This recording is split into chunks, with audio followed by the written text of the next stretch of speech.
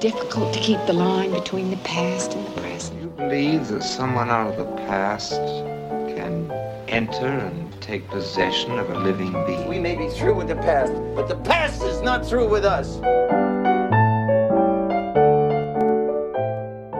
Welcome back to The Next Picture Show, a Movie of the Week podcast devoted to a classic film and the way it shaped our thoughts on a recent release. I'm Keith Phipps, here again with Scott Tobias and Tasha Robinson. In our last episode, we revisited Alexander Payne's Election, a story of corruption and high school politics.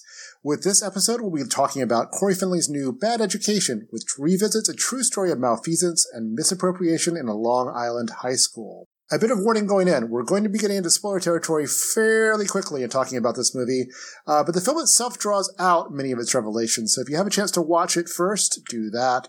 Hugh Jackman plays Dr. Frank A. Tassone, a seemingly perfect school superintendent. He never forgets a name, gives even the smallest problem his full attention, and spends his off hours discussing Dickens and book clubs. If the term off hours even applies. Frank seems to be fully dedicated to his job, and with raising the reputation of Roslyn High School. And, being a widower, he has nothing but time to devote to it. He's as successful as he is beloved by students and faculty, particularly his fellow administrator Pam Gluckin, played by Allison Janney. But when Pam's caught using school funds for her own purposes, their relationship quickly unravels. Instead of bailing her out, he calls her a sociopath, a diagnosis she redirects to him, and maybe with good reason. Frank's not what he seems to be. Or, put more accurately, he is what he seems to be, but also a lot more. It appears that only the intrepid reporting of a high school journalist named Rachel, played by Geraldine Vishwanathan, can bring his other sides to light. We'll get into it after the break.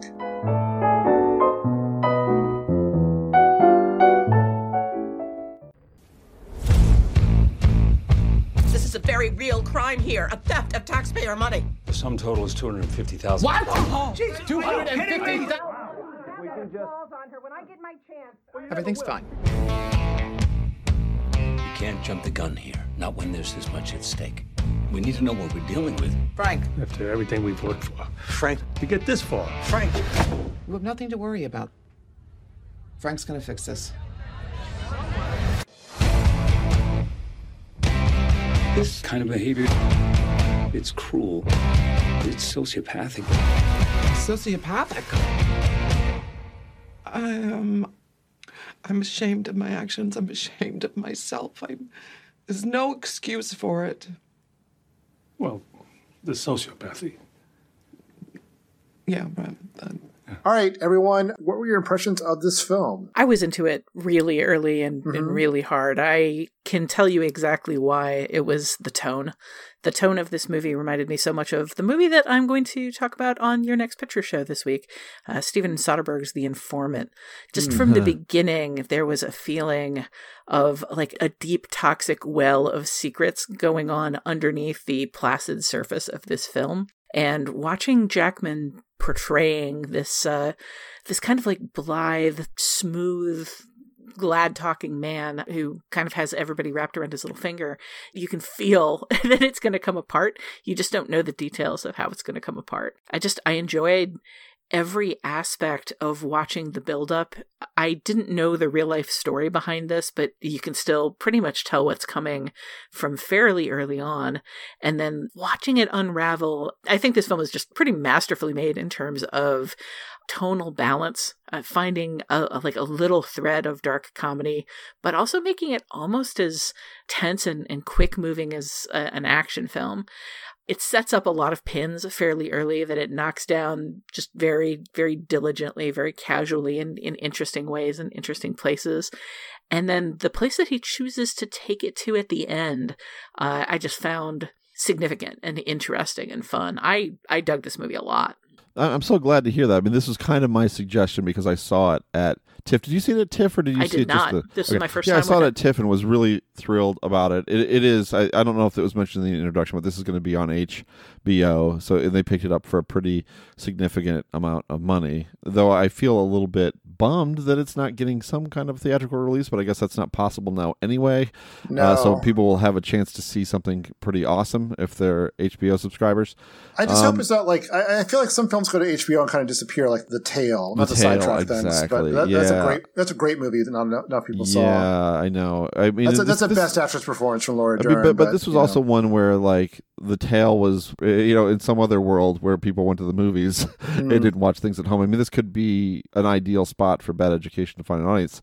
But in any case, yeah, I'm very fond of this film. I think it's funny, it's quick, it's suspenseful, all those things that Tasha mentioned. I also think it's extraordinarily complex, in ways that are reminiscent of Election. We'll get to talk about that, certain themes that the two have in common. But what I liked about it was what an interesting character Frank Tassone is, and how, as corrupt as he is and as many mistakes as he makes and has made, there's signs of a real educator there, somebody who really does believe in the mission, does want his students to learn. I mean, one of the most significant moments of the film is when the sort of thread is pulled on this whole embezzlement scandal.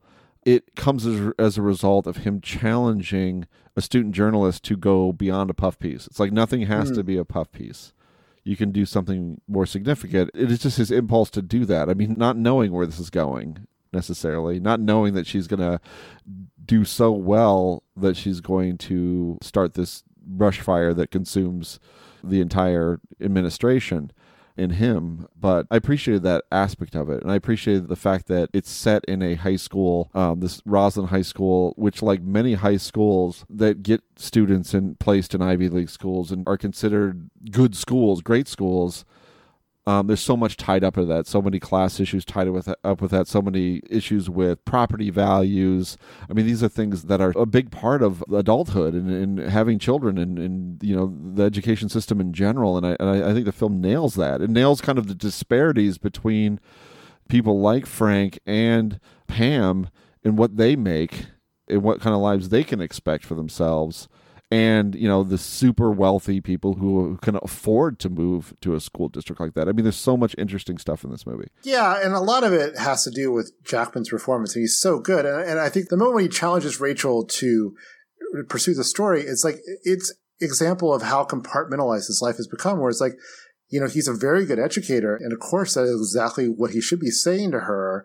And it almost doesn't occur to him that could touch the other part of his life, which is this, super corrupt embezzler with a whole other secret life that the rest of the people around him don't know about. Yeah, no, I like this movie quite a bit too. I think it may be a step down in terms of stylization in terms of Finley's last movie, but maybe that's sort of, because Thoroughbreds I thought was really distinctive, had a really distinctive style. This is not a hyper formal movie in the same way that Thoroughbreds was. But it's not, I mean, it's not unstylish. There is kind of journalistic quality to it in some ways as well, and I think it works for that. But I mean, everyone in this movie is really good. I think Jackman is he's good, but you really get to see him dig into a role quite as complex as this, so that was the pleasure to see. And he's so charming, and when he's in good educator mode, I mean, he's so charming, you could totally buy people being drawn in by this. Because I also think thing about him is he's not a phony in the sense that he actually does accomplish these things for the school. Yeah. And he brings this really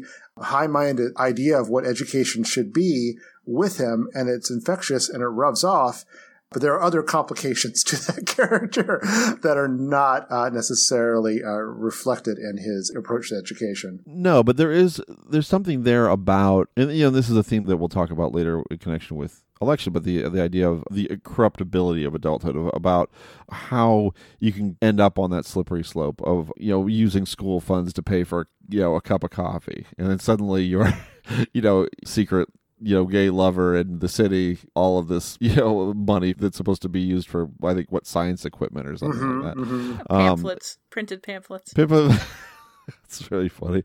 Yeah, so it's stuff like that. And it's like you can't see from that first mistake how you get to the later, more catastrophic, more obviously corrupt mistakes. But at no point does he lose his humanity and his vulnerability and his complexity as a character. I mean, there's a lot to this guy. You know, his fall is kind of heartbreaking, and I think that that's a pretty big accomplishment for this film because, this was a big story. This is based on a true event. This happened in Roslyn, which is a Tony area on Long Island, and I think if you were to go back and look at some of the stories that were written about it, you probably wouldn't find too many that try to look at the wholeness of this person's life and try to understand his motives, or certainly through the more sympathetic lens that the film sort of takes on it. But I appreciated that aspect of it. I think it felt persuasive to me, the way he's sort of drawn here. He's not a villain. I mean, he's done his terrible things, but he's so human. You've got so much more sympathy than I do for him.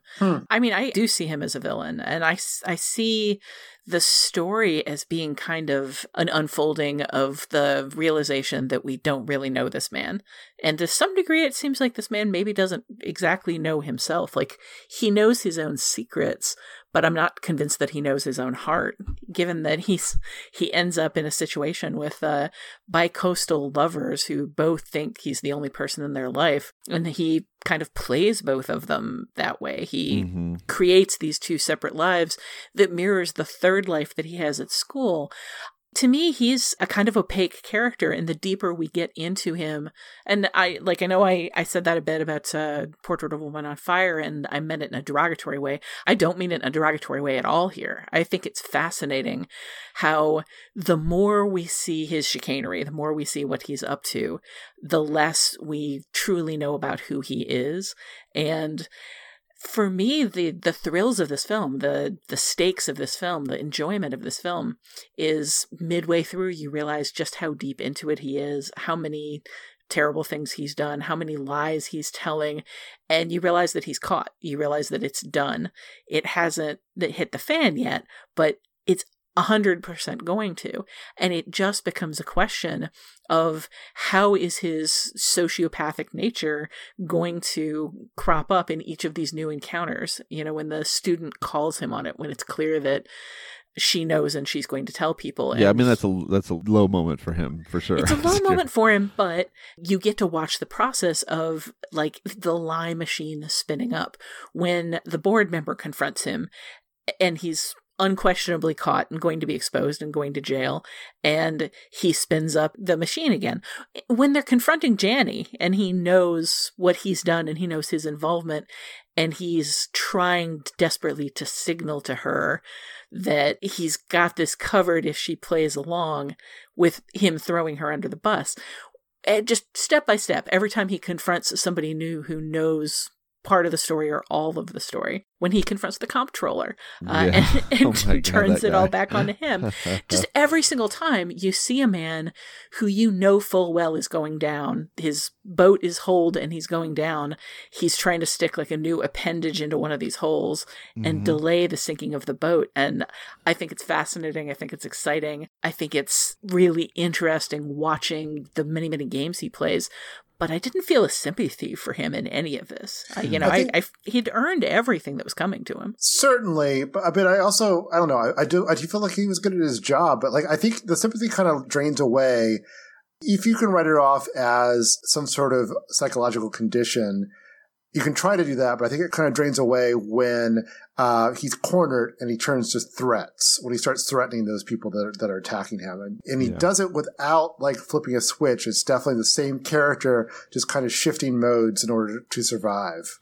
Well, I mean, think about it. I don't know why this is coming to mind, but you think about somebody like the William H. Macy character in Fargo. I mean, like that. It's somebody like that. It's somebody who's like, I understand that guy. I understand, his feelings of inferiority in that family dynamic, and, the fact that his father-in-law has all of the money and that he wants a piece of the action for himself. And I mean, it's a kind of a similar situation here where it's like he's the superintendent of schools, but he, the parents, the people who actually are pumping money into the school and are putting all of this pressure on him and the other administrators and educators, they make a whole lot more, and he's got to try to keep up with that lifestyle. He feels he has to keep up with that lifestyle, and it has a kind of a corrupting influence on him. I don't know. I do feel for him, and I feel like the last scene that he has with his former student turned lover in another city, when he finally gets pinched, I find that whole, those sort of frantic final moments to be genuinely, heartbreaking.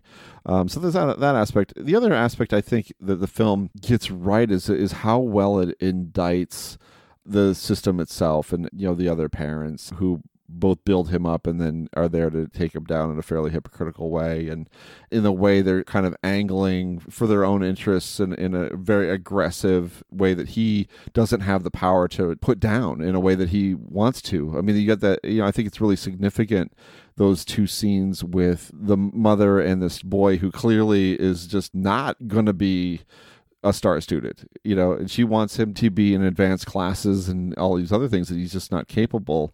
And when, you get to the end and everything has fallen apart for him and he's reciting or trying to recite something that he clearly has not written, that has been written for him, it's finally a moment where Frank can just call that out in a way that he's never been able to before. And I don't know. It's one of those, the film is full of moments like that. You make it, I think, a cut above what it might have been. I think that scene is very interesting and telling because he tries to use it as an educational moment. He's expressing things that he currently is feeling and his emotions about all of this, but he doesn't turn on them aggressively. Like that scene, I was expecting him to blow up and tell that woman off for the absurdity of her ambitions. I was expecting him to tell the kid off for his own stupidity and incompetence in not being able to pronounce this word. I was expecting a mean, vicious blow up. And instead what we get is a kind of desperate last ditch effort at education that the mother just can't take because it's not the answer she wants to hear. So in that sequence and in the subsequent sequence where he runs off to his lover and he goes to a bar and he's obviously trying to just escapism his way out of all of this for a few more desperate days, I think in those scenes you feel a sympathy for him, but I just don't feel the sympathy you do. I feel like everything that we hear from him as he's heading downhill with no brakes is a squirmy excuse. And when he talks about, I had to keep up with everybody else, you guys are making so much money, and here I am on an administrator's salary, that's just his way of saying, I was selfish and greedy and I got caught. When he talks about the justification of, I bought a 60-cent bagel out of school funds and nobody cared, that is not a justification for embezzling $4 million. None of this is justified. What he did is so huge and so over the top. If he had stolen $250,000 in order to afford a better home in the community where these parents lived, that would be one thing. But he's living a ridiculously lavish lifestyle. He's buying seats on the Concorde for himself and his lover for London getaways and claiming it's for the school. It's excessive, it's ridiculous, it's over the top, and to me, it takes it all into an area where it's just not relatable. So yeah, I don't understand where you're getting the sympathy for him, but none of this makes the film for me any less enjoyable. I feel like the difference between his downfall here and William H. Macy's in Fargo, which is equally entertaining to watch, but I think you feel a lot more for him, is that William H. Macy's character in Fargo is experiencing so much weakness, so much helplessness. He's like a squirmy little weasel of a man. And the moment at the end where he squeals and tries to climb out the window, yelling at the people who are hauling him back in, it's hilarious and sad. But Frank here, he's not a squealing little weasel. He's a smug, preening, prim man who's wearing extremely expensive suits, living in an extremely expensive lifestyle, and spending $30,000 a year on dry cleaning. I just don't. I don't see why you find that relatable. Who causes more harm? Of those two characters, though, Fargo, he's responsible for multiple deaths. God knows what's going to happen to his son, who's going to lose both of his parents. And here, the worst thing he's done is take money that everyone's too rich to even realize that was lost until it was discovered. I mean, he's taking money out of the local tax system. You can But these are taxes that are being paid, gratefully and by people who can peel it off of very, very large wads of money. So I don't buy that. Anytime you're pulling money out of the tax system, that's money that could have gone I'm not somewhere else. I'm not saying what he's doing is correct. I just think it's very well explicated by the film, and maybe that's where we agree. I find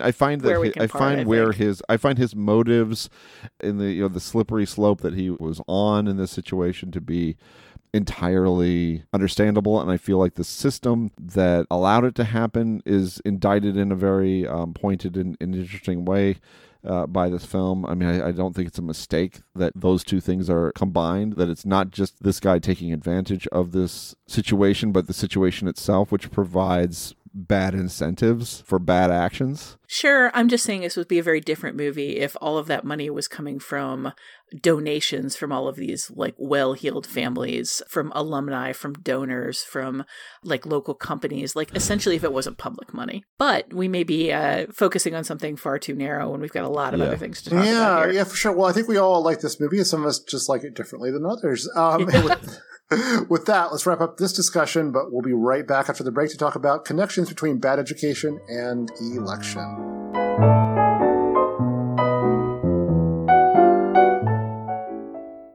Bob, you have me serve as a public face of this district, an image that reflects prosperity. Okay, I know it might look bad all laid out like that, but try and see this from my point of view. This is me doing the job I was hired for. Wrinkled suit? Yeah, okay, that's one thing. This is something else entirely. No. My employment contract has a clause that allows me full discretion on all charges necessary and proper to the discharge of my duties. I know that. I wrote your employment contract. The key word there was discretion. Bob, you're not hearing me. I'm hearing fine.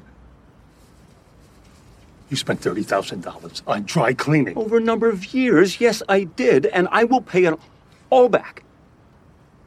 Right, but I did it for the good of the school. No, you wanted to look pretty. So now it's time for connections when we bring these two films together and talk about all the things they have in common. So I think a way into talking about connections to this film is to talk about a character we haven't really talked about that much in Bad Education, which is Rachel, the high school journalist played by Geraldine Viswanathan. You might know from Blockers. She's been in some other films. I think she's really good. She's so good. I know. I'm looking forward to seeing her in more stuff. But there's a scene where she talks to her father about how he was witness to, but didn't participate in, but also didn't report some corrupt acts. And I think that's sort of it's a great bit of acting on her part where you can kind of read her thoughts, where she realizes she has to go all the way with this. She doesn't want it to. She's against corruption in all its forms. But at the same time, there is sort of when you're a grown-up, you have more to lose. As a kid, she can pursue this and bring down the system where her father is compromised and in ways he needs to support his family and so on and so forth. And I think in an election, you get all these people who have maybe grew up with these high ideals that kind of haven't really held on to them into adulthood. But adulthood itself is kind of a condition that wears away at it. So I think the contrast between kids and grown-ups is worth exploring in these films. I think what's most interesting about that aspect of these two films to me is in both cases, we have kids that see malfeasance in adults and are disillusioned by it. And the films both, I think, really point out the degree to which when the people in charge of you, when the people who are responsible for your safety and well-being and education utterly fail you, who do you go to? Like Rachel, I kept thinking, like, if I was in Rachel's shoes, would I have the courage to go through with it? And my first thought was like, no, she's in New York. Like, I would probably go to one of the New York papers and say, I have this evidence, and end up handing over my scoop to like a more seasoned and responsible reporter, and like maybe they get the credit, but I don't have to like suffer the fall. I just don't think I would trust in myself well enough to take the stand that she does. And in the same sort of way, like particularly the boys in Election who are watching Jim rig the election, they know that there's something wrong. And they have nobody to appeal to until another adult comes along and hands them the solution that proves they were right. They have nobody to appeal to. They appeal to his superior, who dismisses them in a very impatient, hand-wavy kind of way. And I think both of these films just create a really interesting, like there are a lot of films, and I'm looking at you, John Hughes, that portray adults as not just corrupt, but dim-witted and compromised and having like lost any kind of the verve of life. But all of those movies are about like kids still kind of getting out there and doing it for themselves, doing it on their own, like understanding the world in a better, smarter, more vivid way than boring, sad old adults. Here, the adults are actively conniving to gaslight the kids and to keep the kids down. And the kids don't have anywhere other than themselves to reach out to. They have no resources, and they kind of have to fall back on hanging on to their own beliefs and their own surety in the truth. And I think it just ends up being a really strong emotional element in both of these movies. It's funny you mentioned like John Hughes, because of course, the Ferris Bueller connection between comes into play there. And it's like, I wonder if, if I watch Ferris Bueller now, I'm almost certain I feel more sympathy to the principal than I did when I saw it. It's like this guy is dealing with kind of a, I think I've come to think less well of Ferris over time. And now it's like, he ends up looking like a fool, this kind of human cartoon trying to, bring this student to justice, I guess, but the student is out of line, and disrespectful. He is both of those things. I think a really difficult thing to contend with Ferris Bueller is that the principal there is played by Jeffrey Jones, who ended up pleading no contest to soliciting a minor. That really brings him and his character and his career into question in a pretty difficult way. Yeah, we're watching Deadwood now. It's like, okay. Amadeus, he's in Amadeus too, right? Yeah, oh my gosh, he's so good in Amadeus as well. No, so this is hard for Tasha because Amadeus is like your favorite film or something close to it. It's up there. It's top 5, I would say, all-time favorites. So, yeah, that's rough. But, like, in that case, he is a human cartoon, and he ends up in a place that recalls a Wile E. Coyote and a Roadrunner cartoon more than anything else. He is brought low, but he also... Everything that I was saying about Jim maybe being justified in taking Tracy's election personally because he's going to have to work with someone who he is deeply uncomfortable with and finds, like, unpleasant and intolerable and pushy. The principal in Ferris Bueller's Day Off doesn't have that excuse. He's got a vast student body to deal with. He does not have to have Ferris Bueller working side by side with him like every day of the year. Like, his vindictiveness is personal in a really inappropriate way.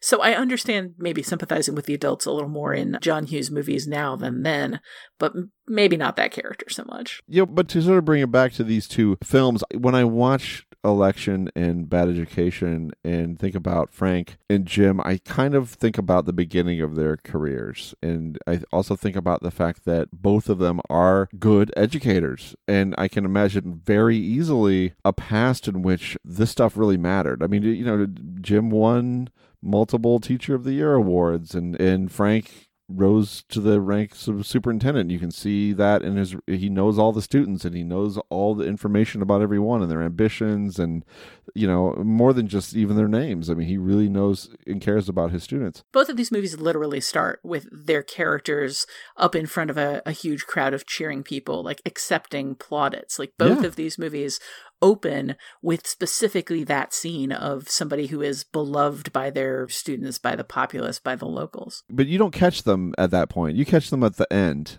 when things unravel for them.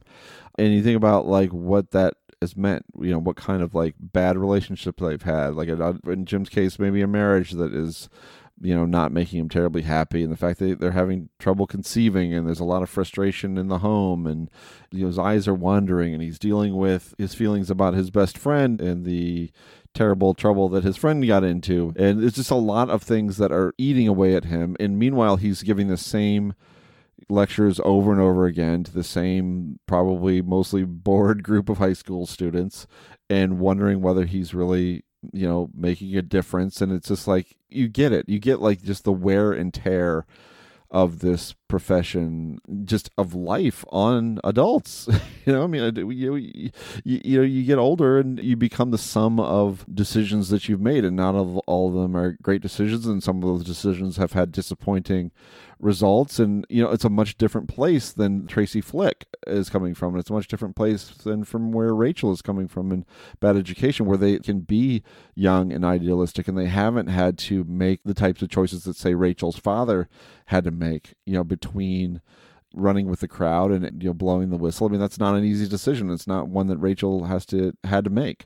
It's something an adult has to make, and it wears on you. And I think both films are sensitive to that. I think both films are also sensitive to the fact that not everybody in high school is like that. Both Tracy and Rachel, like, we see them sitting in classrooms full of sleepy-eyed, disengaged, not all there students who don't have their drive and focus. Like, I think both of these films acknowledge that being an educator is tough, that winning hearts and minds is a difficult and long-term engagement, and that there are a lot of people that you just can't reach, and a lot of people that are just checked out and not interested. And the Tracy Flicks and the Rachels of the world are very much the exception. And to some degree, it's the downfall of both men in both movies is the fact that they're not used to dealing with people like on that level of organization and ambition and desire to move forward. They're used to trying to have to work to get the guy in the back row who's sleeping through every class, or, you know, to some degree, the good-natured but kind of dim-witted, like Paul figures who are there for you, but maybe not capable of taking in as much as you'd like. Maybe not capable of engaging with Martin Chuzzlewit on the level that you want. So we should talk about these foils. Both have foils in the forms of precocious young women who have ambitions and are smart and maybe smarter than the grown-ups around them. But I think both Rachel and Tracy are very different characters in these films. Yeah, for certain. And a lot of it is just like personality and attitude. Rachel seems regretful about the burden that's been thrust on her. Like, she seems to take her duties very seriously and at the same time kind of wish that they weren't there. And we get to see her going through an awakening, going through very rapidly and to me a little sadly, mostly off screen, the process from I'm here for a quote, I'm writing a puff piece, to I need to bring this entire corrupt institution to its knees. I do wish maybe very slightly more time was spent on that. The scene with her and her father, where she realizes like what laid him low and how she has to be different, is fantastic. It's touching, it's well constructed, and it's subtle. It doesn't exactly wear the subtext on its sleeve. But I wish there'd been just like maybe one more scene in there, like of that quality, in the space between Frank telling her every piece could be a masterpiece, like you need to actually work at this, and her making the decision to face down Allison Janney's character and like go into that tomb and dig everything up. But I think the really big difference between them is the sense that Rachel works really, really hard to earn everything that she gets by the end, but there's never a sense that she feels she deserves it, that she's entitled to it. She never feels smug about it. We never see her throw a little happy dance in the corridors of power when she thinks that she's gotten this piece together, or that she's like broken her big scoop. Yeah, I think she'd be happier if she didn't have to report this, frankly. Yeah, for sure. And, Tracy's positive side is being bright and precocious and dedicated to what she does and really, truly caring. But her downside is her entitlement and her smugness and her deep-seated resentment of anybody who seems to be stepping up to take anything, like anything at all in the world. Just the idea of like Paul running for that office utterly infuriates her because she's decided that it's hers. So, there's just like a smug, awful like bitterness under her chipper exterior, and like Rachel has neither the chipper exterior nor all of those things lurking underneath it. Yeah, I don't think our feelings toward Rachel are that complicated. I mean, I think she's a very sympathetic character in a way that Tracy is not as cleanly. We have strong disagreements. Well, maybe not among us, but Genevieve, I think, who, if she was here, would have made maybe a stronger argument for Tracy. But I think Rachel's someone who's decency we can recognize, and who's courage and fear and all of these other emotions that she's feeling having to report this story. You definitely connect with that. In her decision making is complex and it makes sense. It's interesting to be the contrast between what she feels compelled to do, what she feels she needs to do, and then the reactions of her editor, who just wants nothing to do with the story this hot. Being the editor of the student newspaper, for him, is about getting into college. That which is kind of the Roslyn High School way, right? It's like everything in that school is directed toward placing these kids in an Ivy League school or in a top school. That's what the whole purpose of the thing is. And that's that way to an extent to election, too. I mean, student government is about, and that's what the thing that Tammy gets upset about. It's like all this is benefiting are a bunch of kids who want to put this on their college applications. What Rachel is trying to do is obviously a whole lot more substantive than that and more dangerous. So both of these films have very specific settings. We have the Omaha, suburban Omaha of Election. We have the sort of moneyed Long Island of Bad Education. But I mean, high school is kind of high school everywhere. I think Rosalind's a little, considerably more high end than the high school and the George Washington Carver High School in Election. But it also kind of has a leveling effect where the environment is somewhat the same. Or am I off base here? Are these two very different schools? I think they're different. I mean, I think there's something.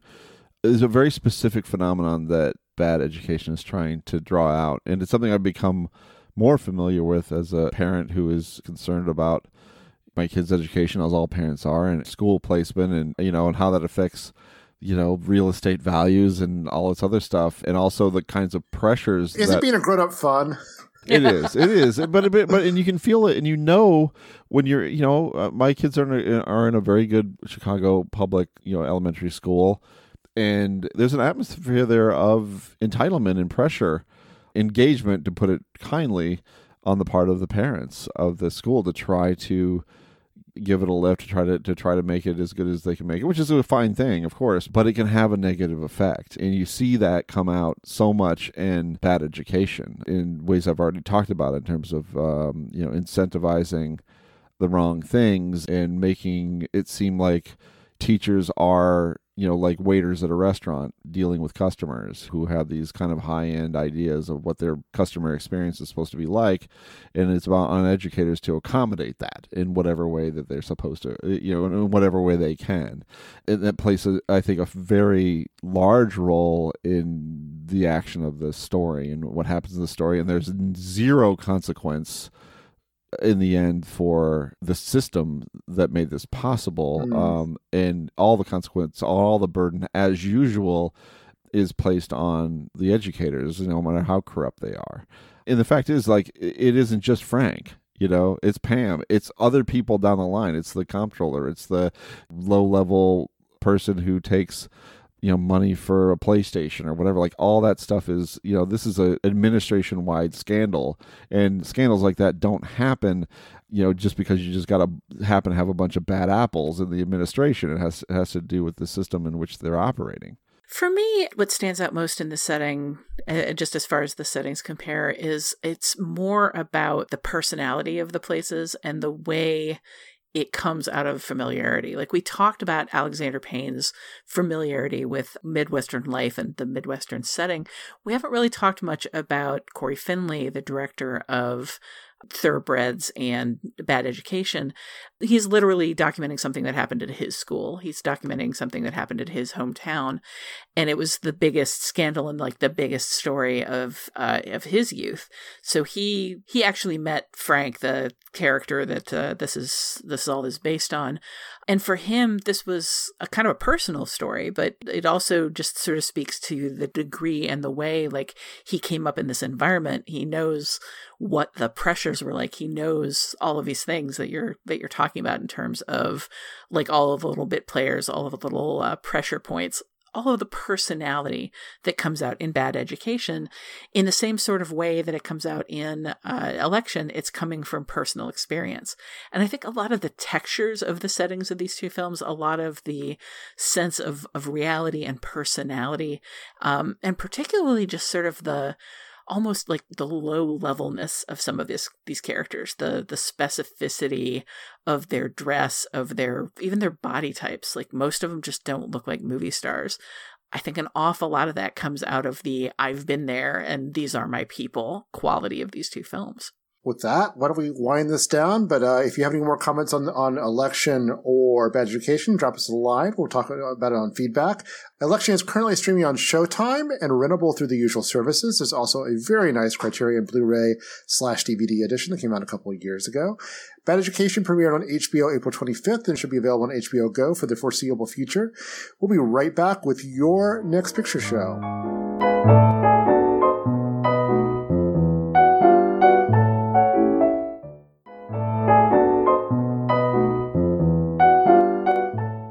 Finally, it's time to catch each other up on films or film-related items we've seen in the interim since our last podcast. We call it Your Next Picture Show in the hopes that it will put some interesting choices on your radar. Tasha, what in the film world has been good for you lately? Well, I don't know about lately. I'm really talking here less about films that I watched recently and more about films that just surfaced thinking about and watching Bad Education in particular. I really wanted to sit down and discuss the immense pleasures of the Canadian film Owning Mahoney, starring Philip Seymour Hoffman and John Hurt and Minnie Driver. Like, when you have a film like this that's fundamentally about somebody who has embezzled a great deal of money for his own personal pleasures and is seeing his world collapse as his theft comes to light, it's impossible for me to not think of Owning Mahoney and just like what a terrific tone poem it is, what an amazing performance Philip Seymour Hoffman gives, and how little that film is about the tension that we see here.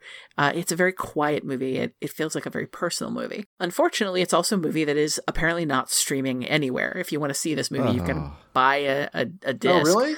Yeah, it's at least according to JustWatch.com, like none of the major services have it for there's just like sort of like this 90s aughts gap where it's like, you know, stuff came out on physical media, but it was like before streaming became a big deal. It's kind of like stuff falls into this netherworld that makes it really hard to see. And especially with Philip Seymour Hoffman no longer being with us, and this being such a central and high quality, like terrific role, it's just really disappointing. Owning Mahoney also based on a true story about a pretty immense embezzling scandal. But I don't want to go too deeply into it because people just can't see it unless they want to go purchase the physical medium. So instead, I'll talk a little bit about The Informant, as I teased earlier. The Informant, as far as I'm concerned, it's a Steven Soderbergh film from 2009, starring Matt Damon as a mid-level executive working with the FBI to expose price fixing of an additive in the grain industry. And as far as I'm concerned, it's the perfect love child of the two films that we talked about this week. It's got elections like bright, sunny, bouncy, kind of satirical, like playful tone, but it is the story of somebody who is monumentally self-deluded and is like slowly watching both the rise and the collapse of the self-delusion that he's created. And I don't want to get into it too much. I don't want to spoil it too much, but it's such a fun movie. It's one of those things where if you told me you're going to fall in love with a movie about price fixing in the lysine industry and the procedural effort to uncover it and track down the malefactors, I would probably point at you and laugh. But in the same way, you could point at Election and say, well, this is a movie about high school politics and a teacher that gets overly invested. Like, the description just doesn't tell the story. In the same way, Election is like meticulously constructed around these different points of view. The Informant is meticulously constructed around a single point of view, around a single internal monologue, around a single perspective that's just a really surprising and unusual perspective. The Matt Damon character has a running monologue in his head that's just all of these like interesting little factoids and little thoughts and little distractions. And the focal point of the film is the point where you kind of get underneath that and see what's underneath that and like exactly who he is. In the same way, Bad Education feels like it's entirely about uncovering bit by bit like who Frank is, like what he's about, what he's done. The Informant feels like it's also focused very tightly on that single point. But God, the ride to get there is so entertaining. It's so lively. I love that film to a fault, and I kept thinking about watching Bad Education. No, it's one of my favorite Soderbergh films. Period. I love it, and I read the Kurt Eichenwald book it's based on, which is also really compelling, but not a comedy in the same way that The Informant is kind of a comedy, suspense comedy. And what was so ingenious about the adaptation from Soderbergh is that it was like, it seized on this idea. I mean, the one thing that was so kind of wild about the book and the story was this guy who was an informant, but just wouldn't get in line in ways that were just like confounding to his handlers.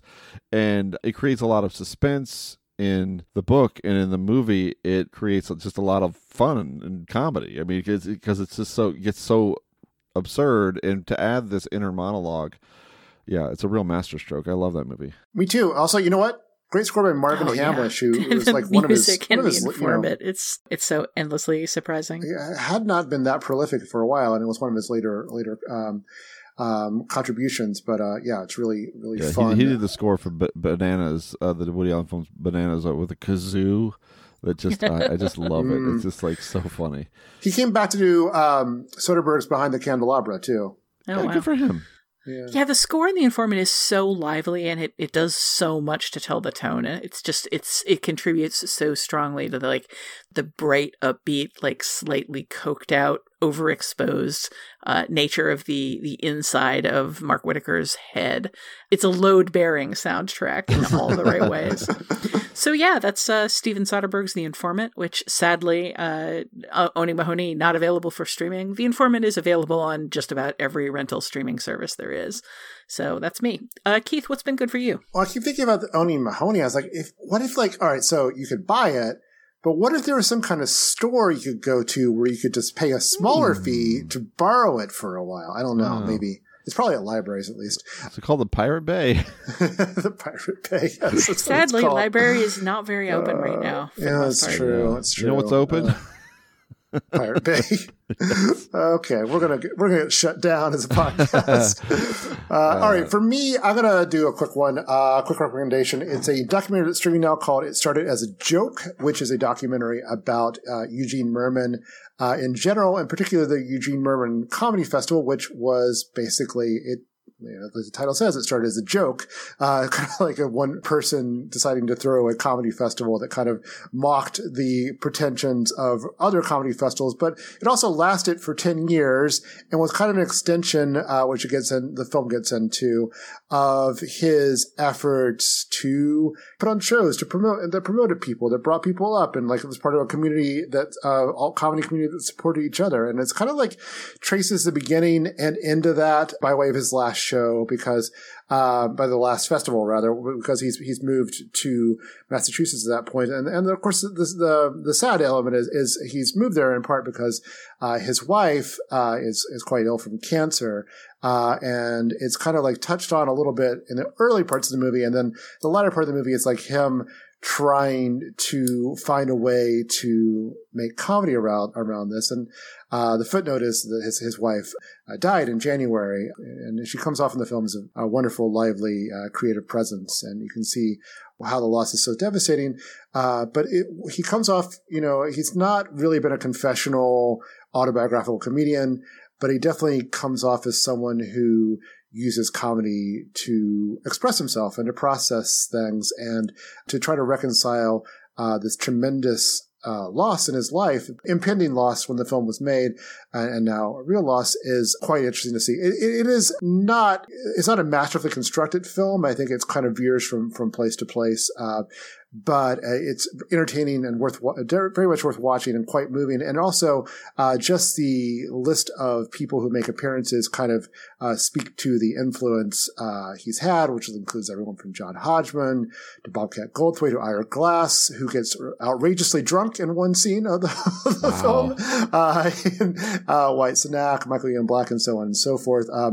Kamana Johnny, who kind of credits Merman with really kind of giving you a big leg up. So it's worth your time for sure. He's one of my favorite comedians, so I like to see a film dedicated to him and to know a little bit more about his story, which hasn't really always been out there in the public. Well, is it on a service? It's on all your regular streaming services. Okay, but it's not specific to anyone. No. It's rentable at this point. Got it. Okay. So yeah. Scott, how about you? Yeah. So I've been doing again in the flow of work, been doing these newsletter double features for the Friday edition of the Watching newsletter for the New York Times.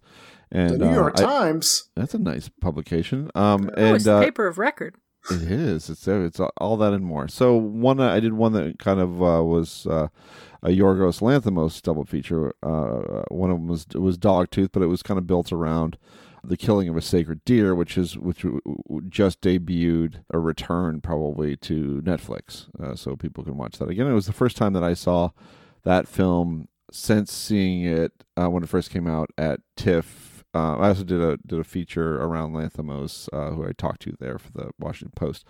In any case, it was a film that I admired quite a bit at the time. It was released to quite a bit of controversy, but not a lot of box office. I mean, it's a film that I think a lot of people were confused and repulsed by in a way that they weren't by something like The Favorite, his most recent movie.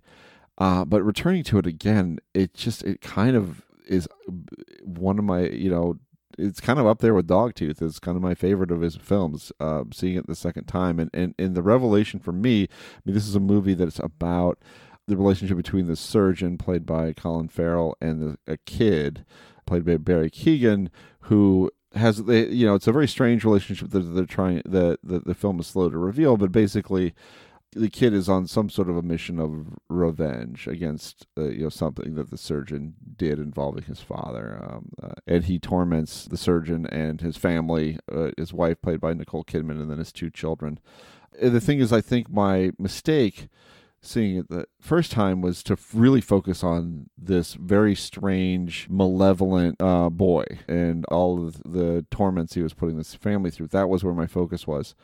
But then when you see it through the lens, I think the proper lens, which is the surgeon, and you understand that this is a film about a man who cannot take responsibility for the decisions that he's made, for the errors that he's made, and then he can't take responsibility for a very consequential decision towards the end of the film involving his own family members. Just all kind of clicked for me and became very bleakly funny and sharp, and it's got its own language, and got a very powerful Kubrickian style. It's off-putting in a way that I always enjoy. It's extremely unpleasant, which I like. I really felt like I underrated that film at the time, and I would encourage the stout-hearted or the strong-stomached to watch the film for the first time, or maybe watch it for a second time to see what, maybe you'll have the experience I had with it, because I really, really loved it on second viewing, The Killing of a Sacred Deer. I can't imagine how it would play the second time. That film reminded me, in a not necessarily positive way, of Sam Raimi's Drag Me to Hell.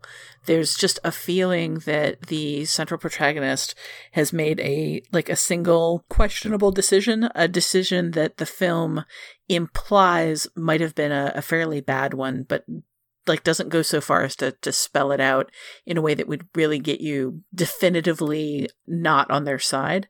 And then you're just watching them be tortured endlessly throughout the film for that sin in a way that just seems to become more and more outsized. And that by the end, it seems unfair.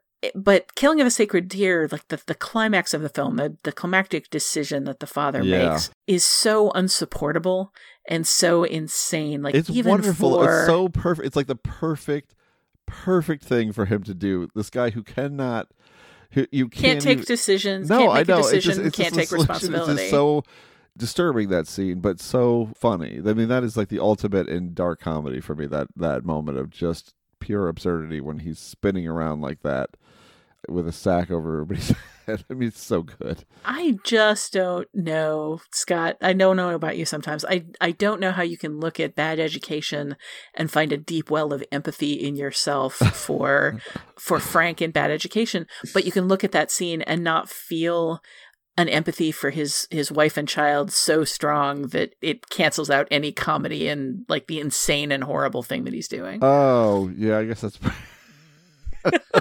yeah, I guess you're right. Other people are affected in that scene, but I thought thematically it clicked.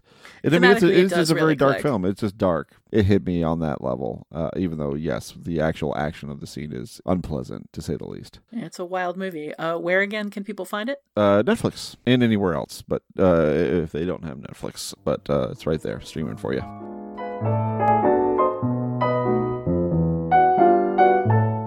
Okay, well, that's it for this edition of The Next Picture Show. Our next pairing will come out May 5th and May 12th. Scott, what's coming up next? Earlier in the year, before the coronavirus shutdown, Kitty Green's The Assistant slipped in and out of theaters before audiences got a chance to appreciate its chilling, day-in-the-life portrayal of a junior assistant working for a Harvey Weinstein-like entertainment executive. Julia Garner of Ozark and The Americans stars as a recent college graduate put in a compromised position. She picks up on sexually inappropriate behavior by her boss, but reporting her concerns to human resources might endanger her job and curb her aspirations to be a film producer. With The Assistant now available for streaming rental, we wanted to take a look at Mike Nichols' 1988 film Working Girl, another story about women in power in the workplace. What's it like to be an ambitious young woman at the bottom of the corporate food chain? And what options do you have when your boss misbehaves? We'll talk it over on our next pair of episodes. In the meantime, we'd love to hear your feedback on this week's discussion of Election, Bad Education, and anything else film-related you'd like to talk about. We want to include your thoughts on future episodes of the show. You can leave a short voicemail at 773-234-9730 or email us at comments@nextpictureshow.net. We may post your response on Facebook for discussion or read it on a future episode of the show. Finally, before closing out this week's episode, where can we find everyone these days? Tasha? I am the film and TV editor at Polygon.com. You can find me writing over there, but mostly commissioning and editing and posting other people's stuff. You can find me on Twitter at Tasha Robinson. Scott, what about you? You can find me on Twitter at Scott_Tobias, and you can find my work at the New York Times, Washington Post, Guardian, Vulture, and other fine outlets. Keith? You can find me on Twitter at KPhips3000. I'm a freelance writer for hire. You can find my work at The Ringer. You can find my work at Vulture. You can find my work at Mel Magazine. I just had a few things running in. My old employer, Uprocks.com. And what else? I think those are the main ones. Oh, you can find me at Fangoria, writing about horror movies on a semi-regular basis. Our absent co-host, Genevieve Koski, is the deputy TV editor at Vulture. You can find her on Twitter as @Genevieve Koski.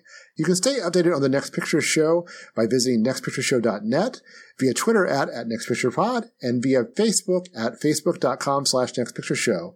You can also contribute to our Patreon and get wonderful bonus content at patreon.com/NextPictureShow.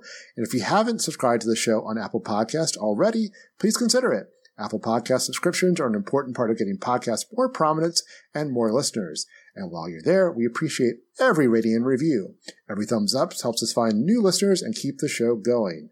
Thanks to Dan the Snake Jake for his assistance producing this podcast. The Next Picture Show is proud to be a part of the Film Spotting family of podcasts. Please tune in next time.